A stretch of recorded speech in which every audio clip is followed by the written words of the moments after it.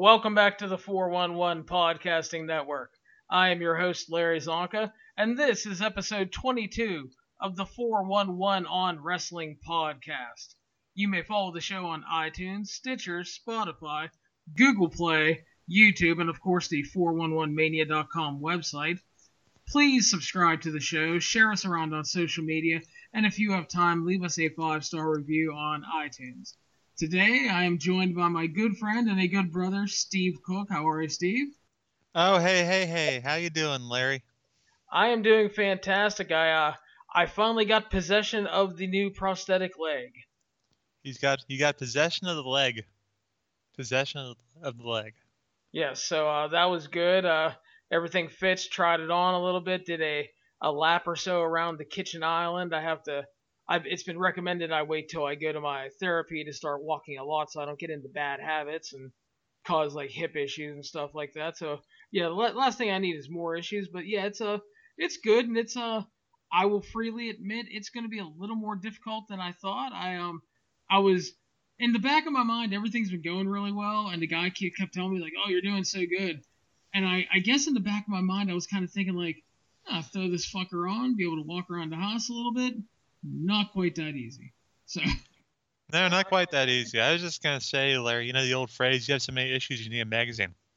Yeah. So much baggage, you need a porter carry it all. That's right.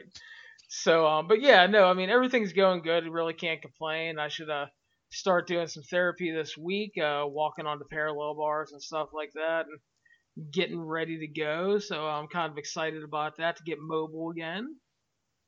Yeah, buddy. Mobile Larry Csonka. So, Watch out. The last time we were together, Steve, we discussed the final episode of Monday Nitro.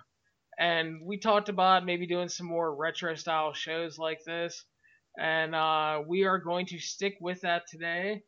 And today's show, we're going to go, Tarantino back a little in time. And we're going to talk about the Eric Bischoff, Vince Russo reboot edition of WCW Monday Nitro from April 10th, 2000. Now, one of the things we talked about last time was the general importance of Monday Nitro. Something a lot of people forget because Nitro became such a joke in the long run. But Nitro debuted in 95, immediately became a competitive entity with WWF at the time. And let's face it, during that time, WWF, was pretty much creatively bankrupt. I mean, it was just, you joked about it last time, all the career guys and the guys with jobs and the hockey players and just all kind of wacky shit like that. It wasn't yet the rise of Steve Austin and DX and The Rock, although that was coming. So you had WCW, who was putting on pay-per-view quality matches, matches with big names. They were changing the game. The NWO arrives, and everything is basically turned upside down. But unfortunately, the problem with WCW is there was never long-term vision. It was the same guys in the main event, in and out. There was never a designed end to the NWO angle. And while they racked up, 83 weeks or so of ratings wins. 83 weeks. That's right. So the one thing that happened was people started getting bored. And you eventually had the rise of Steve Austin, The Rock, DX, Mankind, and things were changing. Ratings started to dip, WWF started taking control, and then the big move was made. WCW decided, we're going to fire everybody in creative. And that is when they hired Vince Russo and Ed Ferrara from the WWF, who pretty much snuck out in the middle of the night. Yeah, buddy. Yeah, I remember Vince Russo and Ed Ferrara. Well, to be honest, at the time, I didn't really know Vince Russo and Ed Ferrara that well. Ed Ferrara, I couldn't spot in a police lineup. I mean, I think I remember later on that we found out he was the guy who had imitated Jim Ross on a previous episode of Sunday Night Heat. And boy, would that impersonation come back later on. But, Vince Russo, I remembered Vince Russo from the WWF magazine. Yeah, he did some stuff on television, on Livewire, and random TV shows as Vic Venom. remember Vic Venom. He was the New York announcer. He would talk in his New York accents and to say these controversial things. I guess they're controversial. I don't remember what he said, to be honest with you. He was a good, I'll tell you, I enjoyed the magazine, Larry. When I was reading the WWF magazine back and when I was a kid, I was a big fan of it.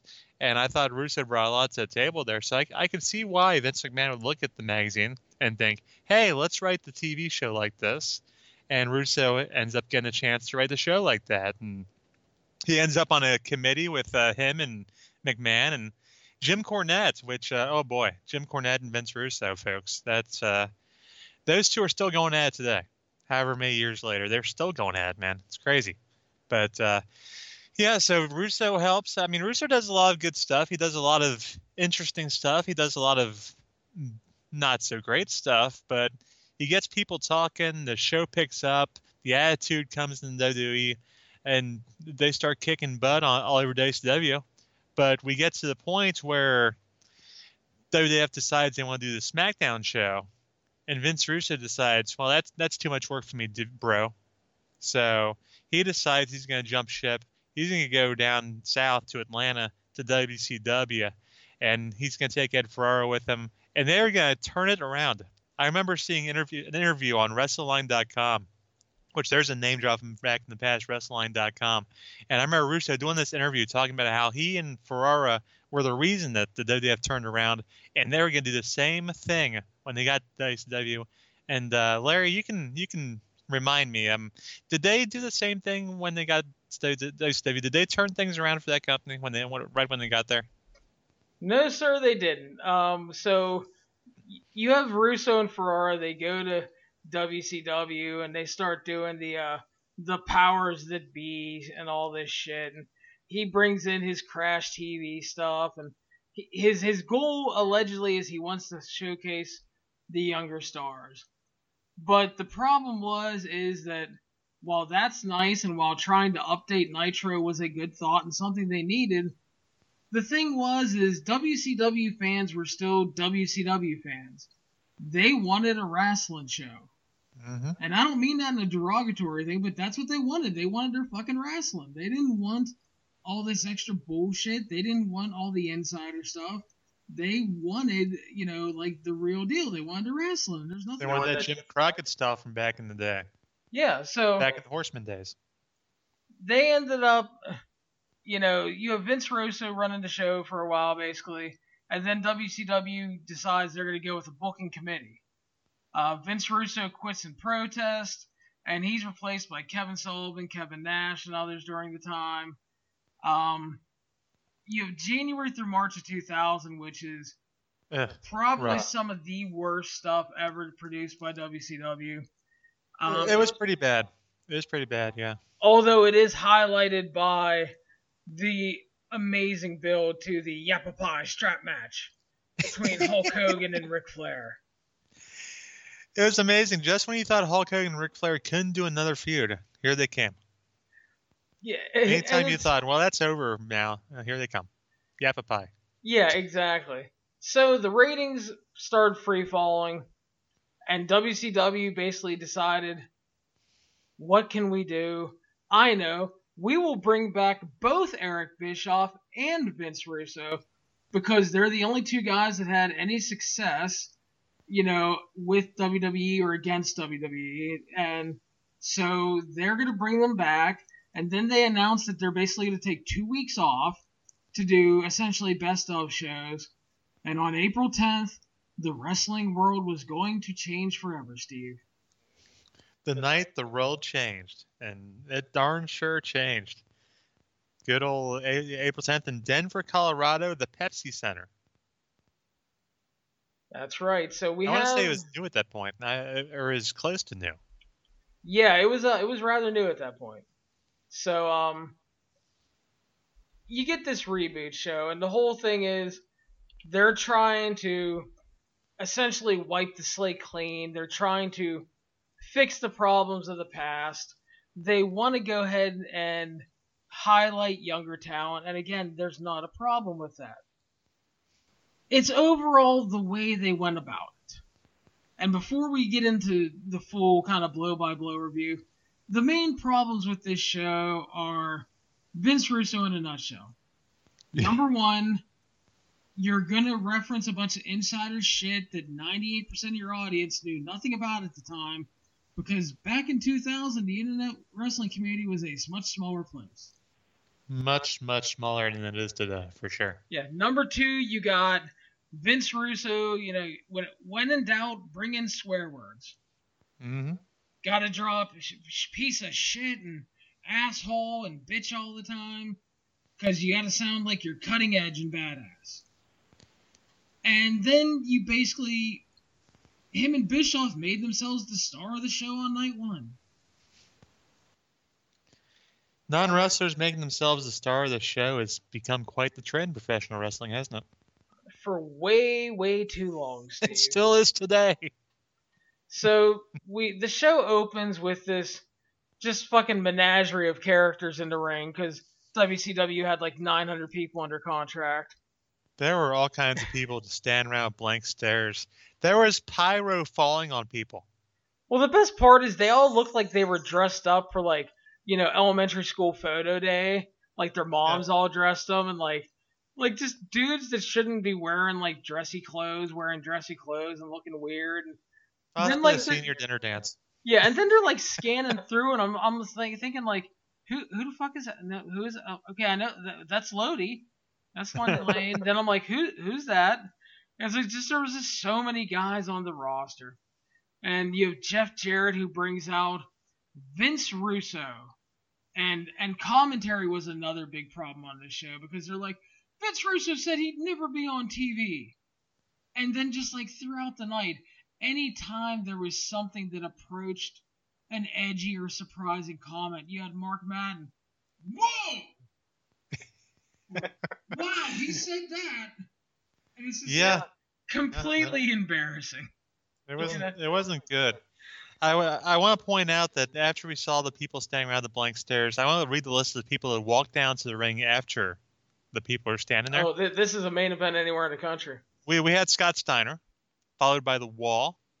Remember The Wall, brother? The Wall. The Wall. It's The Wall, brother. Vampiro came out, followed by Booker, who was just Booker at this point because he had lost the rights to the name of T. That's right. He had lost the T at this point, so he was just Booker. We had the Cat Ernest Miller, God bless him.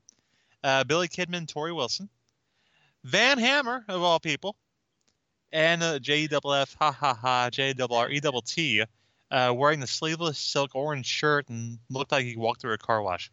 I was absolutely dead at fucking like Vampire getting like essentially like or not Vampire, Van Hammer getting like a fucking main event entrance. It's like, really? Was he must have just been late to the ring. That's probably what happened there. He was just late. I would hope so, because really it's like, but that was just such an odd cast of characters coming out to the end. And yeah, so you have Jeff Jarrett introducing Vince Russo and talks about how he's the guy that put WWF on the mat and on the map, and that they were going to take down the Good Old Boys Network. Yeah. And then you get the big Vince Russo appearance, and he talks about how Benoit, Malenko, Saturn, Guerrero, and Shane Douglas all saw the writing on the wall and left. Promised that the younger guys would have a real opportunity, and it's like, this was a promo he basically reenacted in TNA years later. Pretty much. This is TNA for how many years? Yeah, and the best part is there's actually a watch along that was on the Impact Twitch channel with like Ethan Page and Josh Alexander, and they're watching the episode where Russo is basically cutting the same promo, and they're both like, "Haven't we heard this before?" And Alexander's like, "Maybe in another promotion. I don't know, a couple years earlier." Yeah, then he's out there for like 10 minutes just ranting, and he says shit like 4 times, and then he goes to say, TNA doesn't stand for total non-stop action. It was supposed to mean tits and ass, and they bleep out tits. And Paige is like, are you shitting me? They bleeped out tits after letting them say shit like 5 times? It's the most hilarious thing, because it's every Vince Russo promo. We're going to change things, the young guys, blah, blah, blah, blah, blah. And I mean, somebody was interested for this though, because I noticed in the crowd that I noticed that good God, people brought Vince Russo signs, yeah, I guess I think they which were just goes planted, to show the taste that the fine people of Denver, Colorado had at this point. but so that brings out Eric Bischoff, who interrupts him. He's basically like, are you going to stop talking now? And he comes out, and of course, commentary plays up the fact that these guys don't like each other. How are they going to coexist? I saw Russo's Lash not in LaRue was charge. not pleased Yeah. that Bischoff came out. I saw Van Hammer rubbing Russo's back, so maybe Hammer and Russo were bros. Maybe that's what happened there. Maybe they were something. Who knows? At least for a second until Hammer got kicked out of that whole group. But Yeah. So they come down and they end up shaking hands and hugging and it's like, oh my god! The commentary even says like it was a work the whole time. It's like we're like 4 minutes into the show. yeah, we had no idea whether they're friends or enemies or what the hell. I remember reading the rumors, of course, online about how Russo's going to lead the young guys and Bischoff's going to lead the old guys. So I guess that was all put out there so they could do this big swerve. They could shake hands, they could hug. It was only the second most money-killing handshake and hug that Bischoff would have in his career. So Bischoff, he talks about getting screwed by the old boys club. He runs down Flair, Luger, Page, Sting, and Sid, and then of course he attacks Hulk Hogan. And then of course you have Russo later on calls Flair a piece of shit on the bottom of his shoe because they're all edgy. So Luger, Sting, Page, and them eventually come out because they're not part of the the young guys group, obviously. And he's just Bischoff ripping everybody down. Page should be in a bar, serving drinks in the trailer park, signing books for his 7 fans. He jokes about Sting should be at a Hollywood premiere, which is really funny later because they show the Hollywood premiere of Ready to Rumble, and there's a bunch of New Blood guys there, but I guess that didn't count. No. And then they mentioned Sid's softball game, of course. Yeah. And then, of course, they're going to strip all the titles to make it an even playing field. And this is where you really start getting your first insider jabs that most people had no clue about. Because Bischoff demands the world title from Sid. Sid's basically like, fuck you. He's just standing there. And Bischoff walks up there and is like, what are you going to do? Beat me up? You can beat me up, Sid. That's fine. What's the matter, Sid? Forgot your scissors? And then because nobody reacted to it, he had to say it again. What's the matter, Sid? Forgot your scissors? And nobody the announcers gave it a huge reaction, and nobody in the crowd said a word. Yeah, I believe Tony Schiavone was like, whoa, he went there. It was like, yes, he did, Tony. Thank you. I'm glad you're excited for this. Denver's like, huh? Yeah, and what? that's the thing is nobody got that reference because it's this is no disrespect to Dave or internet people. Like, not everybody was reading the Observer back when that incident happened with Arn Anderson. So not everybody knew that Sid stabbed the man with scissors. So it just came off as Eric Bischoff making a really random line about scissors that made no sense to them. And it didn't even get heat with the people that knew what he meant. Yeah. We didn't care. No, it was just like, I'm like, okay, he brought up the Arn Anderson thing. That's cute. So, and yeah, so then we have Hulk Hogan arriving after the whole opening schlemiel there, and I also want to mention real quick that they had a shot of Tony, Scott, and Mark there at ringside, and I noted here that Mark Man looked like he either looked stupefied or drunk. He sat there with his mouth open for like 45 seconds while they talked. Seriously, that was something. I don't know if he was trying to catch flies or what he's doing. Yeah, maybe flies coming off the piece of shit on the bottom of Russo's shoe. I don't know. In my notes, I wrote he was anxiously awaiting Bischoff or Russo to stick their dick in his mouth. Maybe that as well. So there you go. But he might have just gotten in the news about what he's going to do later on the broadcast, though. Yeah. Hulk Hogan arrives. He's only 20 minutes late for the show, but hey, what are you going to do? He was taping his wrists. Yeah, he was ready for action. And then Sting basically goes and tells him what Bischoff did. And he's like, I'm not ribbing you, brother. I think that Sting and Hogan were not supposed to be friends at this point, but I honestly don't remember. It's hard to remember, Steve, and not that any of it mattered anyway. So they announced that they were going to have a number one contenders tournament on this show, and Yeah. and to punish all the guys that Vince Russo and Eric Bischoff don't like, they put all of them in this mini 8-man tournament or 4-man tournament. Where the winner would get a title shot at Spring Stampede. So, heck of a way to punish these guys. Exactly. It was fantastic. So we started off with Diamond Dallas Page versus super unmotivated in 2000 Lex Luger. We at least got Kimberly and Elizabeth out for this match. That was easily the best part of the match. Maybe worth a star on its own, and that's it. Liz was looking fine. Oh, yeah. Mm. Yeah, Liz looked great. Kimberly looked great. And that was about the end of the positives for the match sucked. The match was god awful, and they did the gimmick where they came out, the music with it, both the guys come out, the music's playing, and then they cut the music in the middle of each entrance. They even went to the point of cutting Luger's lighting for the poses gimmick he was doing at the time. So they're all like, "Man, look at this! They're cutting the music. It's totally mind games. How can these guys wrestle without their entrance music?" Like, oh my God, this is just completely insane. The announcers were completely befuddled by all this. Yeah, so what followed was a 4-minute and 25-second match that was really bad for 3 minutes. It looked like two guys in wrestling school, pretty much. Yeah, they traded low blows, and it was bad. And then all of a sudden, Buff Bagwell comes out, and he's new blood, so he gets full pyro in his entrance. Oh, yeah.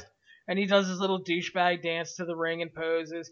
And then he basically tries to sexually assault the women at ringside, leading to distractions. And Luger gets distracted, eats a diamond cutter, and it was a stinking pile of shit.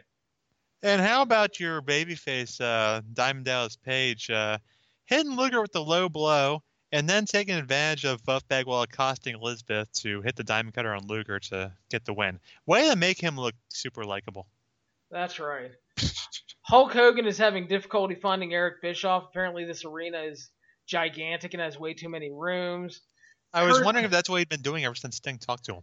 Maybe. Like he's been doing that the whole time. Well, it was only 4.5 minutes. It wasn't that long. So I mean, anyway, what was he going to do? Watch that shitty match? Well, certainly not. So, Curt Hennig meets with Vince Russo. He's upset that Russo put Jeff Jarrett in the world title match automatically. Russo, of course, bullshits him and apologizes. Makes a Hennig versus Jarrett match and says, if you can beat the Chosen One, you can have the title shot. I somehow doubted his sincerity there. Yeah, and you had Hennig come out here in a sleeveless turtleneck. You had Russo here with the gray dress shirt unbuttoned past his pecs with the black T-shirt on underneath. Just terrible fashion here. Just ridiculous. Yeah, it wasn't good. Hulk Hogan still can't find Eric Bischoff, but we went to the ring and Tank Abbott arrived. Steve, would you like to discuss the Tank Abbott segment? Oh gosh. Tank Abbott comes coming on down to the ring. Mixed martial artist, knockout artist, if you will, comes on down. David Penzer runs for his life. So what Abbott's whole deal is, he's looking for Bill Goldberg. Bill Goldberg's not around. If I remember correctly, Goldberg had been killed off by Scott Steiner at this point, maybe. I don't remember. He got killed by somebody, right? He's not there is all I know. It doesn't matter. Doesn't matter. But Tank Abbott wants a piece of Bill Goldberg. Goldberg's not there. So Tank tells us, until you get your ass back here and fight me, I'm going to beat the holy hell out of these people. Who are these people, you ask? Well, it's going to be an innocent victim at ringside. So he leaves the ring, starts looking around for a target. He sees the announce table. He sees Scott Hudson says, holy poop. Tony Schiavone's not looking too happy, but they got nothing to worry about. It's poor old Mark Madden. Mark Madden, who, by the way, has spent this whole segment putting Tank Abbott over, by the way. He was the one guy saying nice things about the guy. So Tank Abbott takes Mark Madden. He beat that man. He beat that man with an inch of his life. And he decided that it'd be a good idea to take off Mark Madden's shirt. And there should have been some kind of censoring on that. Am I right? Some kind of black bar or something. Yeah, it quickly went from the best part of the show to the worst part of the show. It really did. In seconds. Stop. He rolls him into the ring, punches him a few times, and security finally comes down, and you know, and I am not a Mark Madden fan by any stretch of imagination. I don't think I've ever seen Mark Madden say anything that I agree with at all. Just seems like one of the most terrible human beings of all time. I don't think I'm being too mean to him by saying this. It just all seems accurate. Not a good person, not somebody I am entertained by in the least. But even I kind of felt bad for the guy here, especially especially when they covered this on Bischoff's podcast, and Bischoff talked about how Mark Madden really didn't want to do this, and well, who could blame him? But Russo decided it had to happen, so I kind of felt sorry for Mark Madden, and I felt sorry for all of us for having to see the man with his shirt off. Yeah. Well, here's the thing, dude. I'm not a Mark Madden fan by any stretch of the imagination, but who the hell would want to do this segment if you're not a trained wrestler? Tank Abbott was barely a passable wrestler, was a legit fighter, and let me tell you, I'm sure he stiffed Mark Madden about 8 times here. Mm-hmm. So yeah, I wouldn't have wanted to do it either. So, but yeah, crime against humanity there with ripping off Mark Madden's shirt. Didn't need that. And, on the bright side, Mark Madden did not come back for the rest of the show, so we had that going for us. Yeah, so Tank slightly redeems himself there. It wasn't like when Michael Cole got beat up and then came back next segment. Yeah, we don't need that. So Jeff Jarrett is upset with Vinny Rue about the whole match with Henning later, and he's basically like, "Don't worry about it; it'll be fine." Billy Kidman. I shot at J.J. Dillon for some reason. Oh yeah, because we have to. Insider stuff, Steve. Yeah. Then Billy Kidman tells Torrie Wilson to stay in the back because he has to go take care of business. I was pissed. Oh yeah, Hulk Hogan finally finds Eric Bischoff. Bischoff offers to set him straight, and they go into the locker room. And this is where young William Kidman Jr. III comes out to try to make his career. Yeah. Didn't work. Steve? It sure didn't. You know what? I like Billy Kidman all right. He was a solid wrestler. I remember him having a fantastic match with Rey Mysterio and Nitro I went to back in 1999.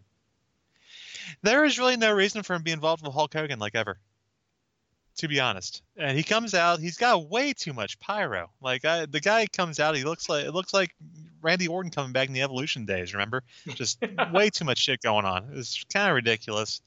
He's been used and abused, told to keep his mouth shut. It's his night, and he wants to address the biggest egomaniac of them all, Hulk Hogan. And Kidman has heart and talents, and apparently the big thing, this is where this whole thing came from. Apparently Hogan did this interview. He was, talking bad about the young guys. He called Billy Kidman a flea market champion. And so Kidman responds with, "Who would know more about drawing flies than a piece of shit like Hulk Hogan?" Well, the worst part is, hang on. Real quick again, this is one of those problems that like 90% of the audience didn't know about that interview. And the commentary didn't explain it. No. They were just like, "Oh yeah, Hogan said that." Like, They never did a deep dive to explain to people why Billy Kidman was that upset, what Hulk Hogan said. So it comes basically off as Kidman being a whiny little bitch. Yeah, which we definitely seemed like. They cut the Hulk Hogan watching the monitor backstage while Kidman's talking shit. And you know what threw Hulk over the edge, Larry? Yes, young William Kidman Jr. III said, "I hope you have balls as big as your bald spot." Yeah, those were fighting words, brother. You don't mess the with the bald spot, brother. That was WWE canon back in the day. Hulk got his music all the way to the ring, by the way. So we've already forgotten about that gimmick, apparently. So Hulk comes down, and he's dropping all this insider lingo, goddammit. He's talking about the push. He's talking about how Kidman wants to push, and Kidman's telling him his run's over. It's just, dropping insider lingo, trying to be cool.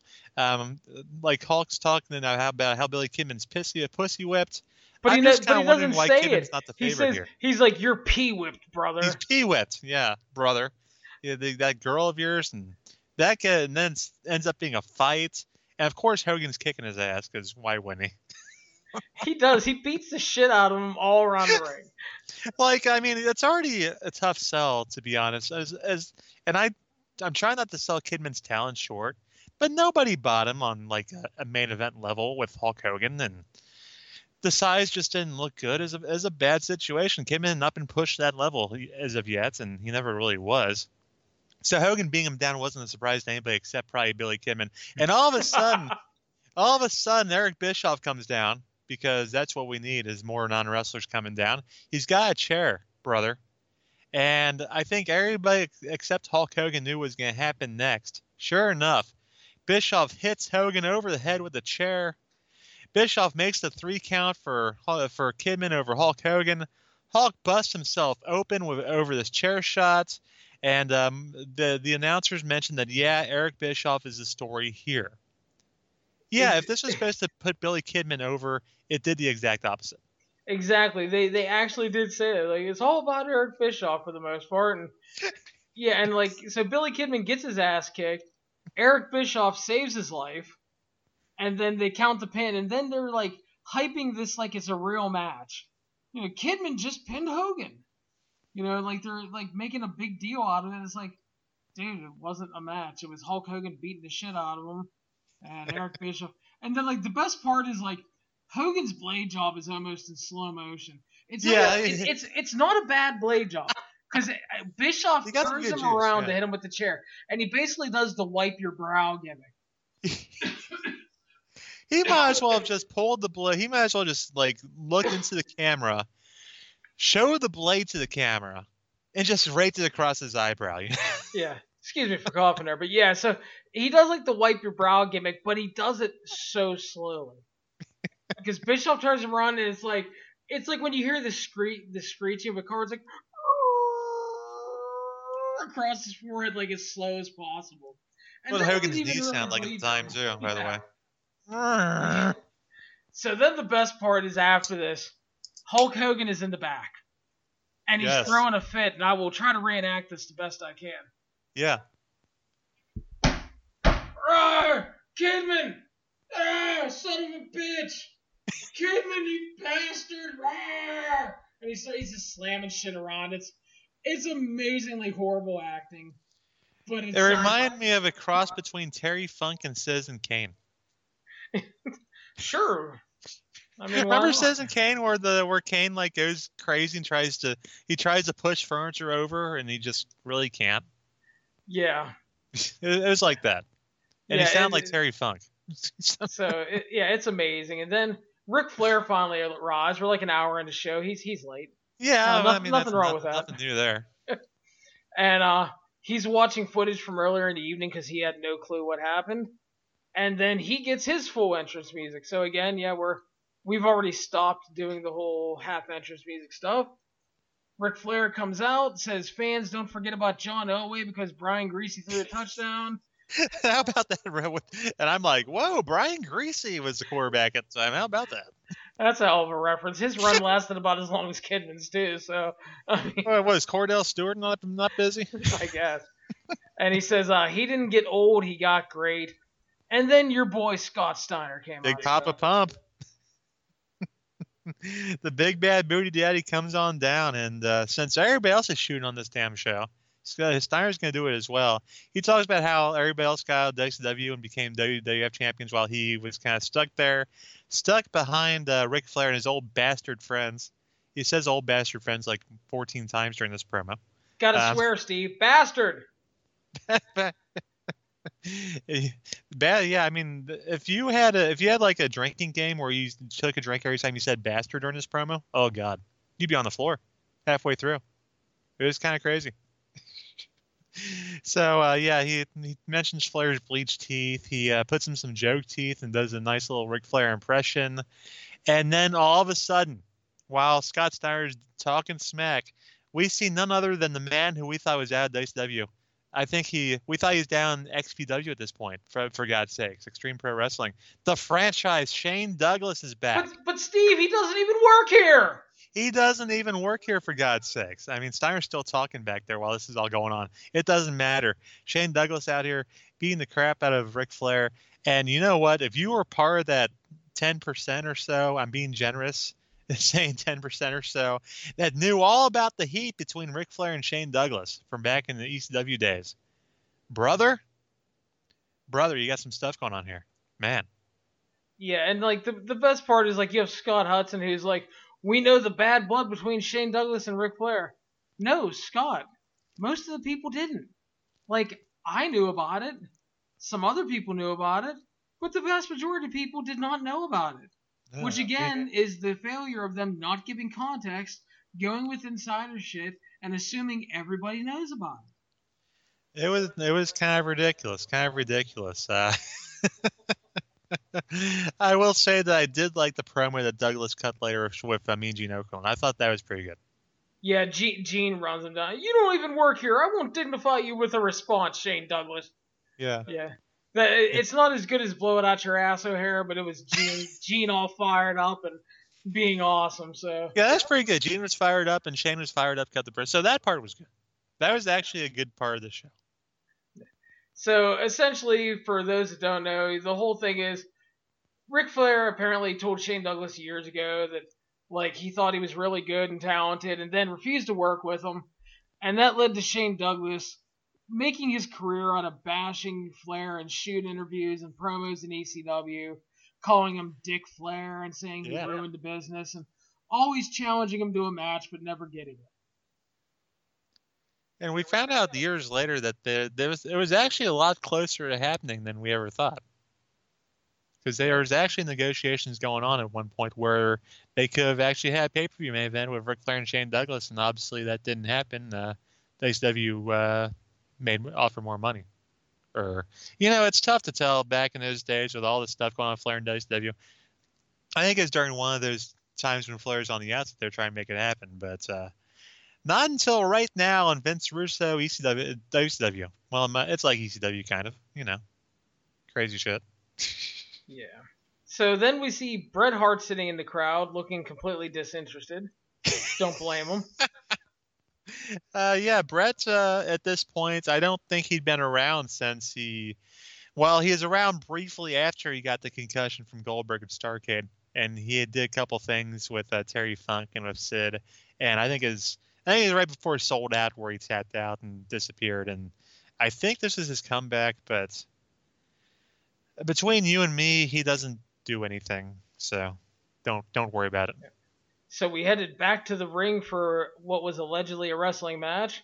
Number 1 contenders tournament match, Sid Vicious versus Sting. They got their music and pyro, man. Yeah, we're already done with that. Well, actually, Sting had just music, while Sid had the music and the pyro because he had been the champion at this point. Yeah, what was really weird is like coming into the show, Sid was a babyface and basically wrestled like a heel against Sting. And they proceed to have a bad match. The ref gets bumped. And then the Wall brother arrived. Hits Sid with like... it was such a lame chair shot. Lance Storm took issue with it. Oh, boy. Then he allegedly chokeslammed him through a table on the floor. But he only picked up Sid about like an inch off the ground and laid him on the table and it broke. And Sting won by a count out. So another valiant babyface victory. We got a Doug Dillinger sighting there, so that's pretty cool. Yeah. And then in the back, we head back to King Kong Hogan.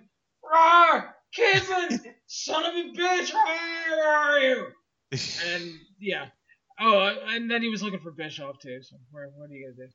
But it's just Hulk Hogan and the bad acting was amazing. We also had Ric Flair come back out and cut another promo. Yep, he totally skipped over Scott Steiner and basically said he wanted to do the match with Douglas. And it's a shoot. It's a shoot, brother. Got a video package for Ready to Rumble where a bunch of the New Blood appeared at the premiere, invalidating Bischoff's earlier point with Sting.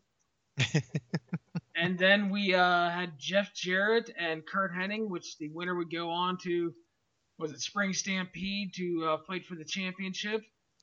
Yeah, and at this point, nobody in the free world thought Kurt Hennig was going to main event Spring Stampede. No, and they proceeded to, and I like both guys, but they proceeded to have a horrible match. And it wasn't that it was all them, but it's like, it's a bad match. And then all of a sudden, Meat debuts. He was Meat in WWF. Yeah, that's the worst part. They just couldn't go, that's Shawn Stasiak, son of former WWF champion Stan the Man Stasiak. No, they go, hey, that's Shawn Stasiak. He used to be Meat. Yeah, because everybody was really wanting to see that guy again. Yeah, so they basically tried to, when he was there, make Sean Stasiak the new version of Mr. Perfect. He came out to his music, did the gum swat, and then he went in and I assumed was trying to do something like a Samoan drop, I had no idea what that was supposed to but be. for as jacked and big as he was, he couldn't pick Henning up right, and it ended up looking like the shittiest fireman's carry slam you've ever seen. I mean, if you guys And complain about the attitude adjustment, come on now. This made the attitude adjustment look like a freaking Death Valley driver. yeah, so then like you have Jarrett hitting the stroke, and he picks up the win like in 4.5 minutes. Another dud level match. Not good. No, I mean, and that was always the knock on Vince Russo's writing anyway, is that he could write a lot of storylines, he could write a lot of run-ins and things like that, but man, when it comes down to the bell-to-bell in-ring action, he has no fucking idea. Well, it was always more about the story, Steve, and he thought that was so much more important that the wrestling was a backdrop to the story, which is why he believed in run-ins and so many shitty finishes and stuff like that. And there's so Uh, little time, there's no time to tell a story, so the guys just go out there and they just go through the motions until it's time for running. yep. Kevin Nash limped his way into the building. He was on the phone telling somebody to get to the arena if they could. Everybody speculated it was Scott Hall. He never appeared. Of And course. then we got the epic Ric Flair Shane Douglas match. Flair got his music and he got a shit ton of pyro too. Yeah. He wrestled in his street clothes, by the way. Well, both these guys wrestled in their street clothes, but this began a period where Ric Flair would wrestle in his street clothes for quite a while because he did not have that look for television Yep. at this point. They brawled for 3 minutes. Flair was basically beating the shit out of Douglas the whole time. And then Vince Russo, who was never on TV before in his life, came out Of course. with his bat, hit Flair, and we got a DQ at like 3 minutes. It was a pile of shit that Vince Russo should try to get off his shoe. Not Ric Yeah. Flair himself. Just horrible. He steals Flair's Rolex. And Yeah. they're like, oh, he took part of Flair's identity. It's like, it's fucking watch, guys. I'm sure he has like 18 more. I thought that if Shane Douglas had taken the watch, maybe that might have got some heat, but no. Well, again, Like it if was Shane all had about taken Russo and if Shane had Bischoff. taken the watch and destroyed it or something, it might have worked, but it's Vince Russo doing it, so who gives a shit? Yep. Kevin Nash limped his way out to the ring with his crutches. And, Yeah. so there we go. We got, Another interesting promo here. yeah, so go ahead and tell us what Big Sexy had to say. There are some doozies in this promo, some doozy lines in this promo. He mentions we got a couple of jackoffs in the back running around deciding whose careers they're going to make and whose they're going to break. And these two jackoffs are going to play wrestler, attack the boys, for God's sakes. And of course, he drops Scott Hall's name here because that's what he did. He has the question, Larry. The question is, what happened to that sweet little wrestling show they're doing every Monday? Where is the dog when we need him? I did laugh at that, I will say. Yeah, indeed. That was a high point. He just kept talking for a while after that. And then we get to another key point of this show. This is some big stuff here, Larry. The ECW World Heavyweight Champion Mike Awesome, of all people, comes out and attacks Kevin Nash. He doesn't even work here, Steve. He doesn't even work here. Doesn't he have a title defense in Indianapolis or something? I don't think he even mentioned Indianapolis. That was a whole to-do, of course, because they were a little worried that they'd do something with the title belt, and there was all sorts of talking back and forth about how they have to mention the ECW, they have to mention the Indianapolis show, they have to mention title defense coming up, blah, blah, blah, and they didn't really mention any of it. Yeah. But Mike Awesome comes out here. He attacks Kevin Nash, the career killer, the fat chick thriller, Mike Awesome. Yeah, buddy. Man, did Mike Awesome have he just had an awesome WCW run, wouldn't you say? No. It was really one of the worst runs of any promotion, of Well, any you wrestler had the in history. fat chick thriller, the 70s guy, and he So eventually bad. became the Canadian killer at the end. And yeah, it's just, we just couldn't let him be Mike Awesome. When Mike Awesome is part of Team Canada, which I don't know if Mike's Awesome I don't know if he ever even been to Canada at that point. Ridiculous, but Yeah, poor Mike Awesome. He might have been in something. He could have been a contender, I guess you could say. But instead, Yeah. we cut to Hulk Hogan saying he's gonna eat Eric Bischoff's ass. Listen, I mean that's personal preference and all, but I didn't need to know that. It was, yeah. But then before he can go eat some ass, all of a sudden he looks out the window, and sure enough, Larry, it's the white Hummer. The white Hummer is back. You might recall if you were watching WCW in 1999, there were a series of incidents involving white Hummers attacking wrestlers and vehicles. This was a thing that happened over and over again. And it turns out that after the white Hummer rams Hogan's limo a few times and pretty much kills him dead, we find out that inside the Hummer, all this time, well, probably not all this time, Eric Bischoff and Billy Kidman. Yep, Bischoff was driving, Of took course, out the Bischoff is Hulkster. driving, and Kidman's riding shotgun because Kidman can't get to be the alpha dog in this mess. Again, it was about putting Bischoff and Russo over as the top heels. But Kidman did get to give him the old NB spray paint gimmick, so yeah, he got to do that at least. Yes, it was amazing. Terrible. So we move on to the main event of the evening. Sting versus Diamond Dallas Page. The winner moves on to face Jeff Jarrett for the title. Page got his pyro for this one. Yeah, everybody gets entrance music and shit again. But like I said, they already shorter attention span than Vince in the wild card gimmick these days. Seriously. So, this match actually got, compared to everything else, time. Went almost 8.5 minutes. It wasn't good, but it felt better than the other matches. I guess when you're giving everything else a dud and this gets 1 star, it's better. It was the match of the night, ladies and gentlemen. Yeah. So basically, Page and Jarrett end up brawling. Vampiro, who was Sting's friend, comes out and attacks him. Hits the nail in the coffin. Page hits the diamond cutter. Picks up the win. And he is moving What on. a lame number 1 contender, by the way. Yeah. I mean, this man won by using a low blow and a distraction finish on Lex Luger. And he wins by a distraction finish on Sting, with somebody else hitting Sting with their big move. Super baby faces, man. Yeah, brother. And then he just stands idly by while Kimberly gets El Kabong with the guitar. I mean, what kind of top baby face is this? That's right. So later on, they close the show. Jeff Jarrett comes out to take his little bow. Page comes out. Steiner comes out. Luger comes out. Bagwell comes out. Vampiro comes out. The Wall comes out. And then Bischoff and Russo come out. And they sit there and they basically look at all the carnage and they smile because they're the stars of the show. And then pissed off, I guess he's pissed off, but constipated looking WCW dad Bret Hart appears, stands behind them, scowls at them, and he walks out with 3 seconds left, ladies and gentlemen. Yeah, he stands there, looks like he's gonna take a shit. Show ends. I also want to point out that did you notice what the fans were chanting during this whole mess with like the entire roster down here fighting, feuding, all this nonsense? What were they chanting? Do you recall what they were chanting? No, I don't. Goldberg. Ah, okay, yeah. Yeah, they chanted for him during the beginning and then during the tank segment, obviously, and yeah, the most over guy on the show, and he was smart enough not to be there. Yeah, exactly. So that is how it ended, and then it's amazing. This show was such a fucking self-masturbatory effort by Bischoff and Russo.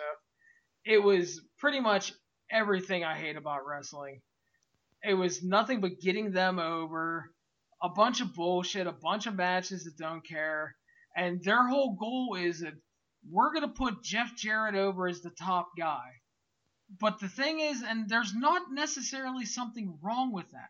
Yeah, it's how they're at least doing they it. had somebody in mind. Yeah, but maybe. it's how they did it. The fact is the reason WWF made the comeback is because WCW got stale. And DX was on the rise. The Rock and Steve Austin were on the rise. Mankind became popular and got on the rise. And it all kind of happened organically and built up to where they had a groundswell of support behind them. Now you're just being told, career mid-carder Jeff Jarrett is your star because we said so. It was the thing that happened. And Jarrett became the top star in WCW, kind of, sort of, which led to him becoming the top star in TNA for how many years? Yeah. So again, I say It's that it's amazing how much TNA was a rerun of this period of WCW in many ways. in many, many ways. Yeah. So again, if you're one of those people that think that Raw every Monday is like the worst show you've ever seen, you need to go back and watch Nitro from January to March and then this show of 2000. It's some of And the watch some worst more. TV. Watch some more because the next week is when David Arquette starts doing things. So stick around for that. There you go. But the thing is like Raw is pretty much bad most weeks. But the thing is at least on Raw, I get a couple of matches I tend to enjoy. There's some angle advancement. Again, there's too much McMahon bullshit. I hate Shane being on my TV all the time. But this is like one of the worst shows of all time for Nitro. Just a horrific effort from everything that was supposed to be a show that turned the business around, Steve. Indeed, indeed, and if the all elite wrestling people are listening, if they're looking for ideas for their upcoming television debut, my advice would be for them to actually watch this show and not do anything on it. Yeah, exactly. Don't do a darn thing on it because if you start doing shoots, if you're going to shoot on everything, if you're going to talk about how you're all executive vice presidents, this and that and the other thing, no, just don't.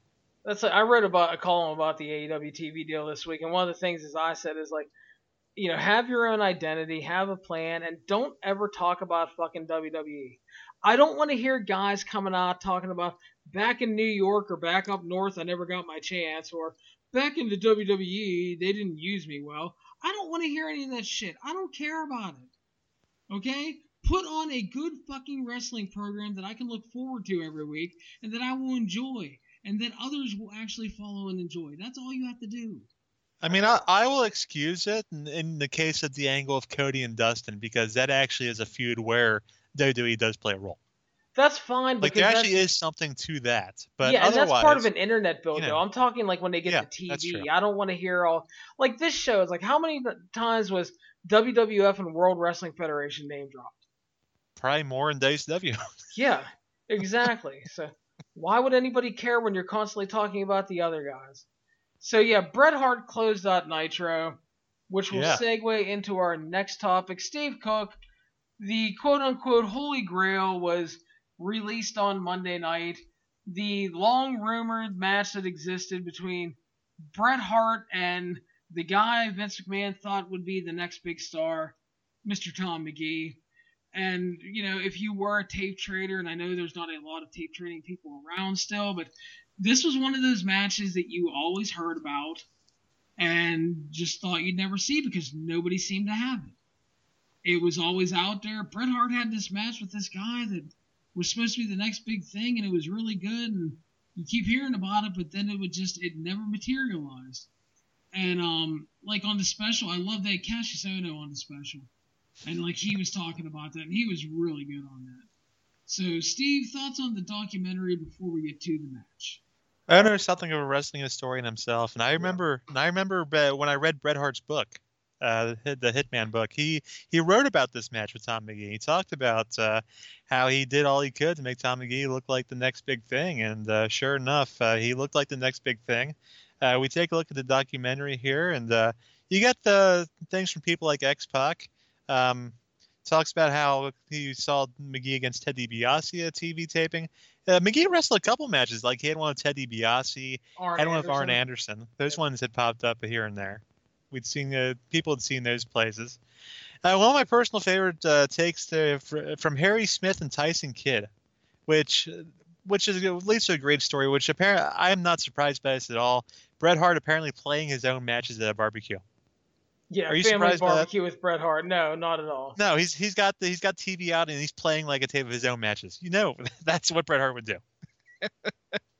Oh goodness! But apparently what happened was Bret lost the tape at some point. He promised to play it, but either he lost it or he didn't want to find it or whatever it was. Your boy Sam Roberts popped up. I guess Sam was a big tape trader back in the day. Did you ever trade tapes with Sam Roberts? No. No. Okay.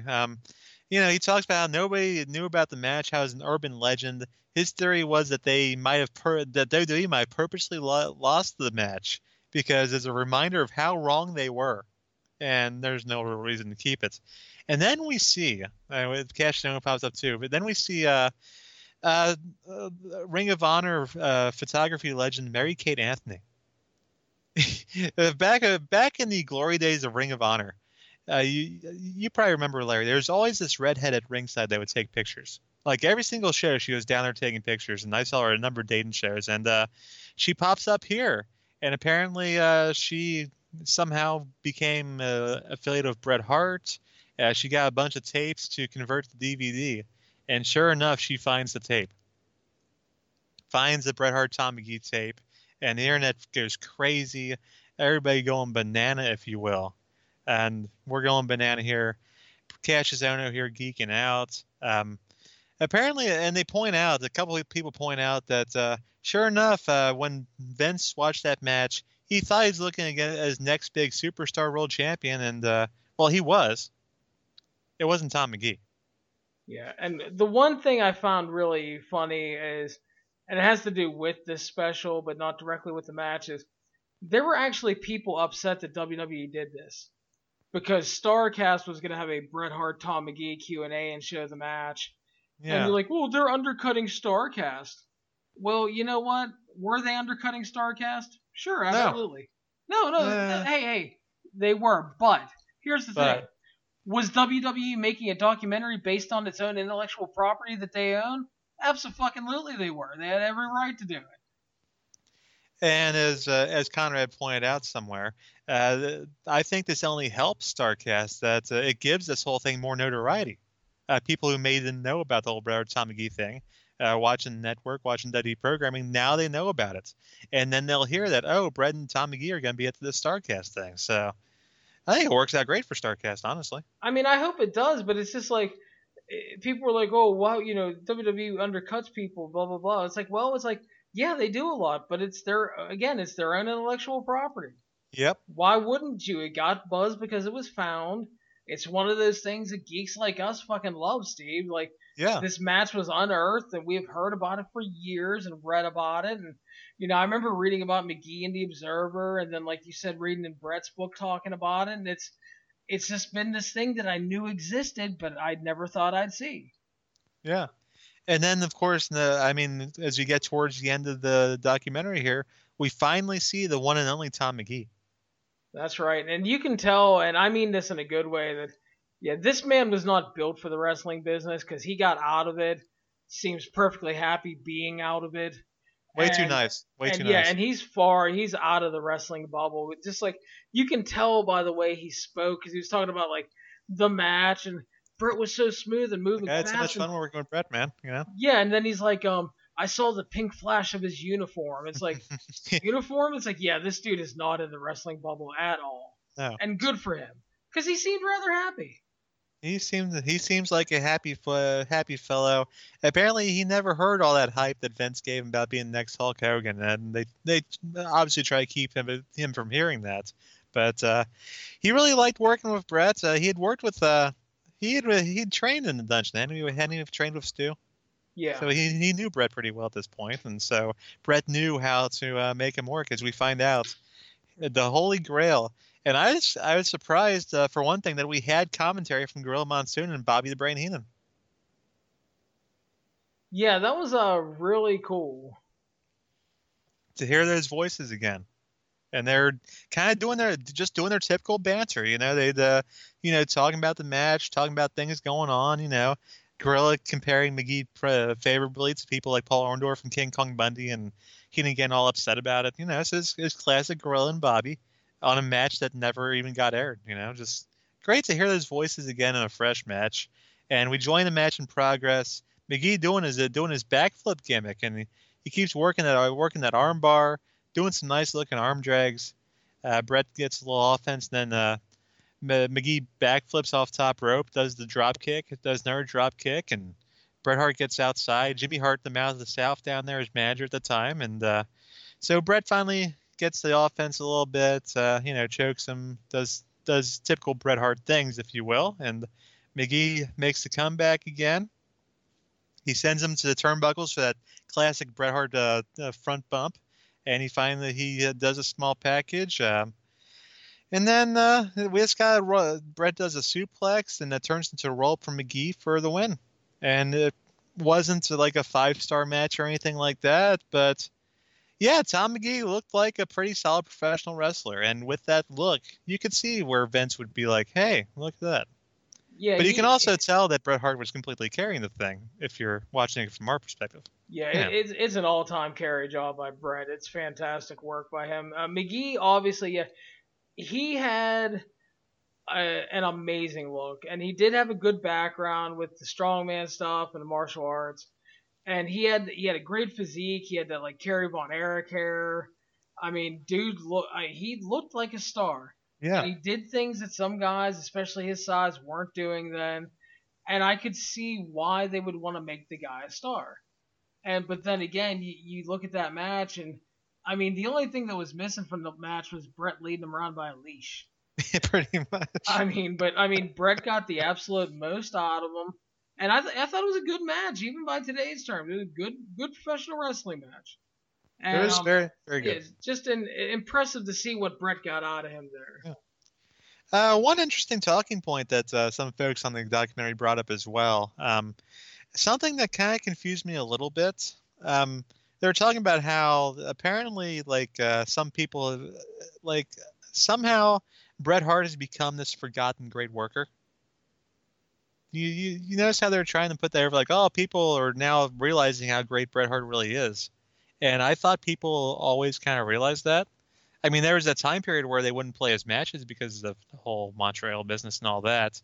And maybe some of Bret's greatness has been kind of forgotten due to Montreal and some of the other things that happened there. But I don't know. I don't think of Bret Hart as a forgotten great worker. No, I thought that one was a really odd take. I don't think that anybody that's paid attention to wrestling over the years and followed his career to any degree would think that. I mean, Bret's an all-time great, dude, and like you can say he thinks a little much of himself or that and stuff like that, and I understand why people say that because like you read some of his stuff and he does come off a little holier than thou talking about himself, but then again, I mean, when you're that good at something, I think you have an ego that goes along with it. So, yeah, and I don't you think have an entire country that worships him in Canada. I mean, he's still their favorite wrestler by a country mile. I mean, all the guys that come along after him, that's still Bret. I don't think anybody would downplay his in-ring career because, I mean, yeah, dude was an all-time great. I mean, you'd be hard-pressed to find bad Bret Hart matches probably until you got to his WCW run for the most part. Well, yeah, he wasn't exactly motivated at that point. But I mean, as a kid, Bret was the first WWF champion that I saw on a regular basis up until like 92 or so. I'd seen, you'd hear about Hogan. You'd hear about the, people here and there, but they usually weren't on television. Bret was on TV pretty often during his title reign. And I always thought he was a great champion, whether it's with that title or Intercontinental title belts. His stuff always looked realistic to me. He was one of those workers who his stuff always looked crisp. His selling was always on point. He just he brought that kind of realisticness to it that I appreciated even as a young fan, even before I knew all the some of the inside stuff about the business and all that. Even as a young little fan who didn't know nothing, Bret was always one of my favorite workers back then. One of my favorite guys to watch. Yeah, I always liked Bret and the Hart Foundation. I always liked him when he moved on from that. And yeah, Bret was great. I mean, there's no other way to really say it. And it's aged very well too. If you go back and if you watch the DVD sets or if you just watch something on the network, it still holds up. I mean, Bret's style is just something that seems timeless to me. It is, and I think that's a very fair assessment because there's a lot of stuff that you can go back and while it's not bad, it feels a little dated. And then you go back and you can watch Bret's stuff, and that feels fresh, feels like it could fit in. And that's why I always say it's like it's really something is really great when you can do that. Like I always talk about the the Dynamite Kid Tiger Mask original matches, because that shit was state of the art in the early '80s, and then you could put that on TV and it would just smoke so much shit today. Yeah. So it's amazing, but yeah, Brett's stuff is pretty much timeless. It doesn't feel dated in any way, and that's just the overall style he worked. It worked on so many levels. So yeah, I mean, I don't see him as a forgotten great worker. I mean, for me personally, I mean, from what I've seen, I'd have him in my top 5. Yeah, I just don't know where that wacky narrative came from. It seems so weird. It's like I've never heard people generally talking about Brett. You know, it's always been that he's been great. You know, and Yeah. so I don't know. Maybe they're just trying to reinforce it to a new generation watching stuff. Possibly so. Yeah, maybe tell the kids that, hey, yeah, check out this Bret Hart guy on the network. We got a ton of his matches. So yeah, watch some of that stuff and see how it looks. But when we talk about guys who I feel are forgotten great wrestlers, that kind of brings us to the next thing we want to talk about today, the Dark Side of the Ring series. That's right. Dark Side of the Ring finished up the initial run with episodes on Gino Hernandez, star of World Class Championship Wrestling, and the fabulous Moolah. So, Steve, first of all, we will talk about the Gino Hernandez one, which I kind of thought it was fine. It didn't feel like a big deep dig into it for me. I don't know. I think that the World Class documentaries did a better job. It didn't feel like a lot of fresh info. It's like everybody knew that he pretty much murdered.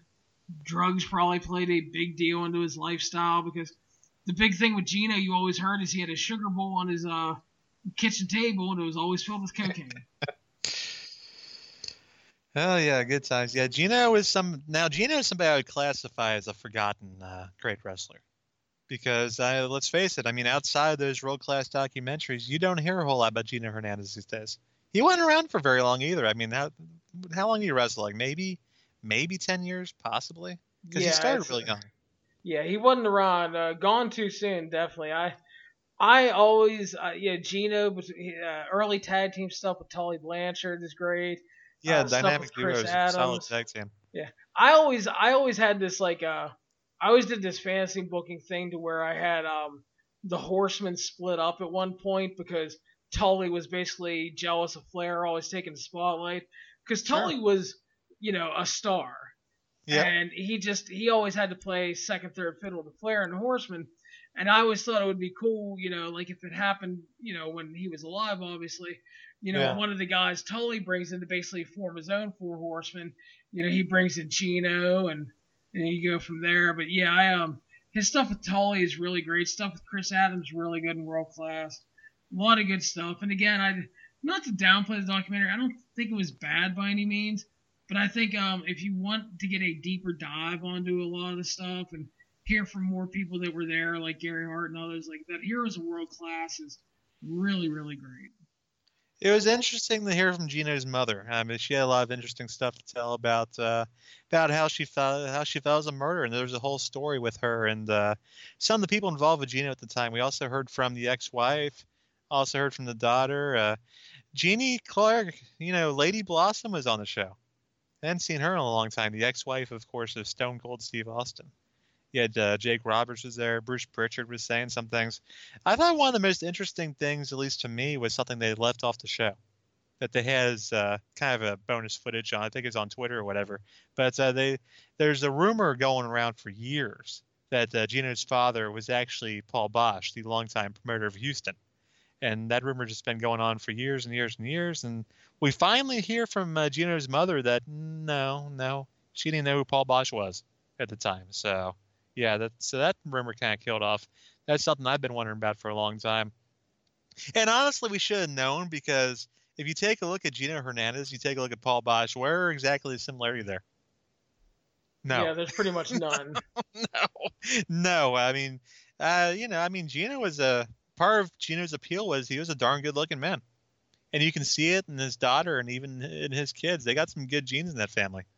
Yeah, Gino had the looks. He had the good looking hair to go with it and everything. And great charisma. Yeah, that's what Lambert and I were kind of joking on. we're talking Best of the Super Juniors, and about one of the young lions, Ren Narita, who's really good, but he kind of gets overshadowed by Umino, who's actually the son of Red Shoes, the one ref. Ah, And I was talking, I was like, well, you know why he gets overlooked for Umino? And he's like, nepotism. I'm like, no. I'm like, look at Umino. I said, brother has that Tanahashi like hair, man. Like, yep, that's big yep, in Japan.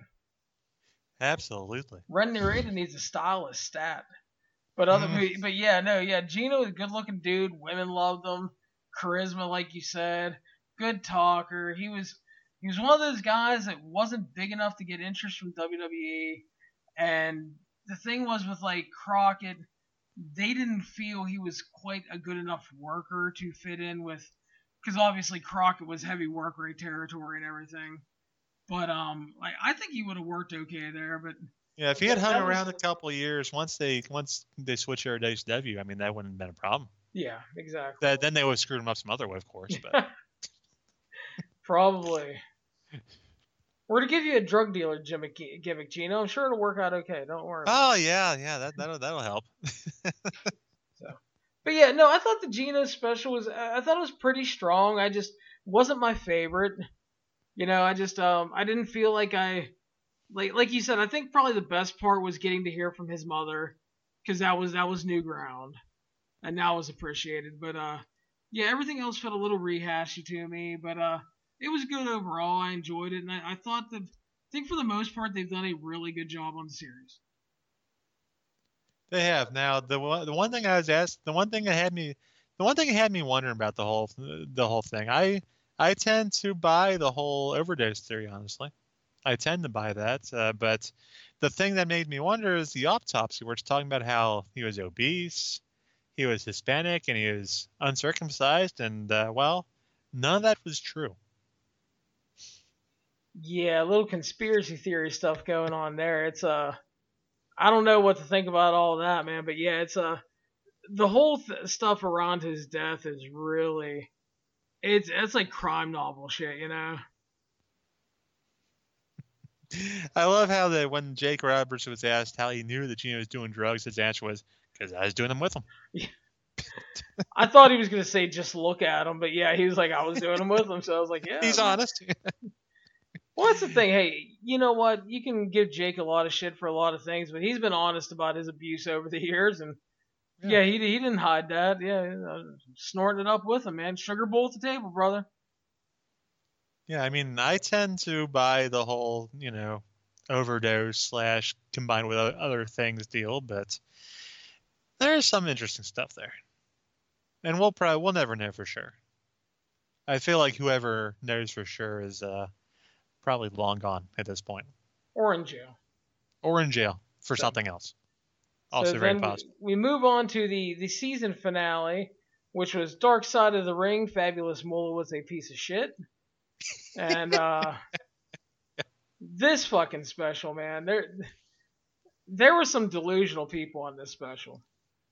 There really, really, really were. I mean, I'm not gonna sit here and blame her family for, saying only good things about Moolah, because why wouldn't they?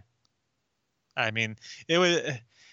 The thing about from your perspective, like if a member of your family, if your mom or whatever was accused of doing things that Moolah did, even if you think that she probably did them, you don't want to say it, right? Oh, exactly. Yeah, I'm not mad about that. Like I knew her family and friends were gonna defend her, but what the hell was the one chick? Princess, what's her name? Princess Victoria, that piece of work. Oh Yeah, gosh. this woman. She sits there and she tells a story about Moolah trained her and Moolah bought her like a $300 gear, and then like she ends up breaking her neck. So she can't work, obviously. Yeah. Moolah tries to get her to work, brings her in the ring. She's crying the whole time. Taking bumps on broken neck. Yeah. Yeah. So then she sits there and Moolah basically sets up a date with a dude and says, you need a booking fee. And basically she was sending her to have sex with the dude. Yeah, pretty much. And she didn't have sex with the guy, came back, Moolah got pissed, kicked her off the compound that they all lived on. And then later on in the show at the end, this chick is defending Moolah. You can't call Moolah a pimp because you'd be calling me a prostitute. It's unfair to judge her now that she's dead. And I'm like, wait a minute. 20 minutes ago, you You just said told that the the story. bitch put you on a plane and sent you to fuck somebody for a booking fee. Your words, not mine. Yeah, she told that whole story about how the poor Princess Victoria was she had her neck broken, so Moolah tried to get money out of her in a different way because she couldn't make money off her wrestling, so she's gonna make money off her doing something else. And she told her, "Listen, the more you do, the more you're gonna get paid." I, when you're the one telling us that she pimped you out, then what are we supposed to think? Are we supposed to not call her a pimp or what? Like it was so pro wrestling, just so pro wrestling. This wrestler telling us this sob story, and then all of a sudden turn around at the end. You better not say a goddamn word about the fabulous Moolah. She's a goddamn legend. How dare you say a thing unless you were? If you weren't there, you can't say a word. It was just. It's like, Ugh, but you bad. just told us a really bad story, Like you lady. told us that 20 minutes ago. And then you go, was it Wendy Richter didn't know Moolah was the Spider Woman? And how does that work? Most of the people in Madison Square Garden seemed pretty convinced as Fabulous Moolah when she came out there. I mean, sure, she had the bodysuit gimmick on, she had the mask on, but Moolah's been wrestling for like 40 years, so we all kind of knew what she looked like, and as far as her body went, right? We could all kind of recognize her. Well, There weren't too many wrestlers that looked like that at that point. Not too many wrestlers looked like a 60-year-old woman. Yeah, I don't know if she was trying to keep the K5 alive, but she's like, yeah, I got in the ring and I didn't remember the Spider Lady being that big. Fucking really? You just said you wrestled her a bunch of times and you've wrestled Moolah a shit ton of times. Jesus, I mean, Moolah trained her and wrestled her how many times? You think she would know? She might maybe notice a smell or something. I don't know. Yeah, it was really, really weird. And then, yeah, just some of the other women on there, they were like, Moolah's she was a legend and a trendsetter. And then, like, some of them were like, well, she held the business back for 40 years.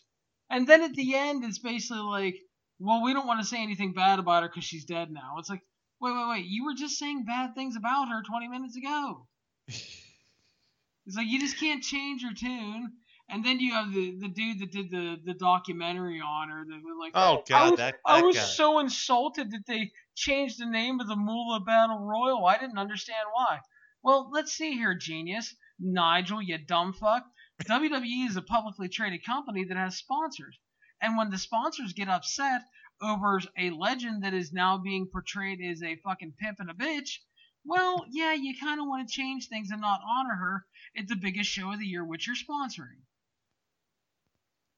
Common sense, buddy. Like, and I didn't even know why he was on the damn show because they had enough people on there defending her anyway. I guess he was just there to come off like a Looney Tune. I don't know what his deal was. I felt bad for old Bambi there, Selena Majors. Felt bad for her because I'm not sure that she's ever realized that the reason she didn't get into WWF was because Moolah didn't want the competition. Yeah. I don't know if she's ever realized that, and Selena was a fine worker in her day, and she still trained the people for the Women of Wrestling show. So I mean, I don't take anything away from her as far as her work goes. I just have to question whether she connected all the dots there. I would say she didn't, judging by her talking points there. Yeah, I don't know, man. It's like I really try not to be a judgmental person, but just like all the stories you heard over the years and stuff, and you have some women that are trying to defend her because Moolah gave them a shot, but then like, how much of a shot did she really give you when she was taking 25% of your booking, and then if you didn't pay her, she wouldn't book you anywhere? Uh-huh. Yeah. It's like, she helped you out a whole lot by getting. And when you're putting over a 60-year-old ass all those times. Yeah, exactly. So, yeah, I don't know, but as fun. My take on Fabulous Moolah, and we heard the story. We heard the Sweet Georgia Brown stuff too, which is awful. And my take on her. I mean, if you want to be that guy that's all like, well, you can't judge if you weren't there. Maybe she didn't do all that stuff or whatever. Fine, okay, I'll throw all it out. My take on Moolah always has been, from a wrestling perspective, is that she set the women's wrestling business back 40 years, because she trained a lot of people, and she didn't train a lot of them to work. And she kept herself on top. She kept all the money for herself. And women's wrestling, it's making big leaps and bounds now. It's making history right now. It could have made this history 30 years ago if Fabulous Moolah wasn't holding everybody down Yeah, and and featuring herself on top as a 65-year-old champion. Yeah, you and I talked for years about the potential of women's wrestling, Steve, and we would always talk about it like when Shimmer was coming up and putting on quality stuff, and then like the Gail Kim Awesome Kong stuff. How we were like, yeah, what's wrong with letting them main event? Because they were putting on like the best matches on the card, and people would like mock us because the women can't main event. It's only a niche thing. They had Nobody the actually preconception of cared. watching all those Fabulous Moolah matches that were terrible. Exactly. So it's. I was never a Moolah fan. She had the title for like 90 years because she ran the booking and she gained Vince McMahon's confidence. And when did she finally get over, Larry? When was Moolah at her most over? When she was feuding with fucking Cyndi Lauper. Yeah. And then again, she was the most over when she was returning in the 90s and getting hit by fucking guitars and powerbombed and shit and had nothing to do with... But let's be honest, Mae Young was a more over worker in that pairing. Mae Young did all the work there. Moolah's along for the ride, like usual. Pretty much. So I don't know. Yeah, we're not Moolah fans here. I guess we've established. Yeah, I came away from that documentary of like the Gino one. I came away with like just felt like it really sucked that his career didn't get a chance to last longer, but obviously he made a lot of bad choices. But I mean Gino had a ton of potential. I get done with the Moolah one, and all I can think of is what a fucking piece of shit. We go from somebody who didn't get enough time to somebody who stayed around way too long, which, the old saying, the good die young and the bastards live forever. That's pretty much the truth in this case of these two shows. And so that will wrap us up today, Steve. We finished Dark Side of the Ring.